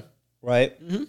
But did Lil Baby say, all right, I'll do this performance, but I need CBS to invest in these art programs. You know what I mean? Or maybe he doesn't have it because it's like CBS, like, I'm doing you a favor. Exactly. I'm putting you to boost up your songs. You know what I mean? So it's like, what is the exchange of promoting a protest? What is the exchange of this performative protest that they're put on? There isn't one. Yeah, there isn't one. Right, and so then what value did they bring? And it's like, what value did we garner from that? And I think that's the overall conversation. I don't know if we were going to come up with an answer. I don't think we are on the podcast, but we're just talking. I mean, I don't think that we are supposed to have the solutions to a lot of these things. Yeah, I think that having the conversation is important for us and the listeners. Mm-hmm. You know what I mean? Like, this is it. We're not sitting around the table scheming and strategizing on what should happen next. We're basically two homeboys who are talking. Right. So I think that when it comes to individuals of that nature, and we're asking, okay, what value did you bring to this? It can't just be profile. You know what I mean? It can't just be visibility. Black people have been around long enough, and the struggle of black people and people being murdered on camera and for the world to see has been done over and over and over and over again. It's going to be done again in the future. It's probably being done right now. There's no value to that anymore. One of the strategies of the civil rights movement was, we're going to show all these black people being beat up, and, it's going to soften the heart of the white man. We haven't learned a new strategy in 70 years. Well, I'll say this. If seeing pictures of people being hung does not eliminate racism, watching someone die from a gun violence is not going to do it either. Or watching a Grammy performance. Or watching a Grammy performance is not going to do it. I mean, honestly, when you think about it, if CBS and the Academy or, if they're okay with it, what did it really do? Right. So we talk about this in the Judas and Black Messiah podcast. If you haven't checked it out, please check that out. No, I have. That was a good one. Yeah. It came out that they were actually doing I guess, the awards, the Oscars. I couldn't. Yeah, they have them as supportive actors. Yeah. Right. And then people ask, like, well, who's the lead actor? Right. Now I know the business behind it. They do that so they can better chance of winning an award. But the obvious joke, which I said on that podcast, was, well, white supremacy was the there you go. was the lead actor. That was that. If you didn't get that from the movie, then that was a problem with the movie. Yeah. That you couldn't articulate that. It didn't say it was the Fred Hampton story. It said it was the Judas and the Black Messiah. And Fred was just a supporting character in this story. He was a supporting character in his own story. And it's the sad thing. I think you and I talked about the Marcus Garvey movie that's about to come out. And there's another movie that's about to come out that's telling the story of this person from the... By the way, they're doing the same thing where it's a informant. There's an informant in the government who's going to undervalue... is going to devalue the Marcus Garvey movement. And it's like, number one, the fact that this is a reoccurring theme in Black liberation, it's really sad. My gosh, man. But, I think that goes back to the point of, what we talked about earlier is that George Floyd is an afterthought now. Mm-hmm. And I mean, I don't mean the person, because I recognize the trial of that officer is coming up. But I mean, the idea and the so-called movement that was supposed to happen after, or that happened after, that's an afterthought. That we don't discuss that anymore. Right. And then secondarily,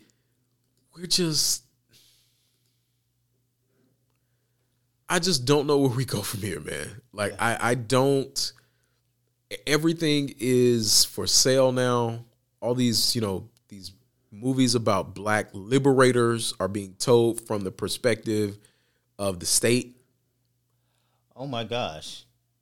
I just did something about George Floyd. I just Googled him. You know what they have him listed under Google? American hip hop artist. Well, he technically was. I mean, he was with the Screwed Up Clique, and I feel like they ran with that as if he put out some albums and was this big, huge rap star. And I think he had a few verses on a DJ Screw album. But that is not his. Yeah, man. That is not his being. He's been, Yeah. I just wanted to Google what they have him listed under, and it's American hip hop. I'm like, that's insane. See, that's what I mean, man. Like I'll use Tamika Mallory as an example. Is that's the type of activism I think a lot of people are striving for these days. Is that you can still be fresh, you can still be fly, you can still have a little dough, and you can still fight for the freedom of black people. And those things do not equal. Like that's you can't. Right. You can't. It's all going to be performative, and you will get tagged by someone like Elaine Brown. And then I also wonder, as we get older, as you and I age into our 50s and 60s, who are those people going to be? Mm-hmm. As more activists, and because this struggle isn't stopping anytime soon. So as younger folks come up, who's going to be the individuals now that are going to be of age that are going to look back and say, no, what y'all doing is bullshit right now. Right. Who is that going to be? Who's going to be that person? Who's going to be the Elaine Browns of our generation? Who's going to be the organization? Yeah. Yeah. We got plenty, man. We had SNCC, we had SCLC, we had the Black Panther Party. We had so many we can pull from. Yeah. And now it's all under the umbrella of Black Lives Matter. Yeah. Like what? We don't have a foundation anymore.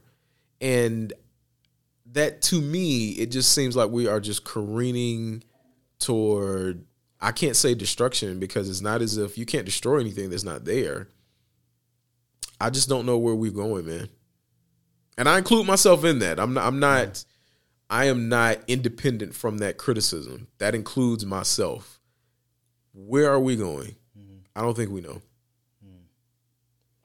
And that's how we're going to end this podcast. We're going to end it on that note. Well, where are we going? I thought probably should that'd probably be the title of the podcast. Where are we going, man? Where are we? That is so somber. Where are we going? Yeah. Performative activism. Where are we going? That's going to be in the podcast. That's how we come up with these things. It's organic.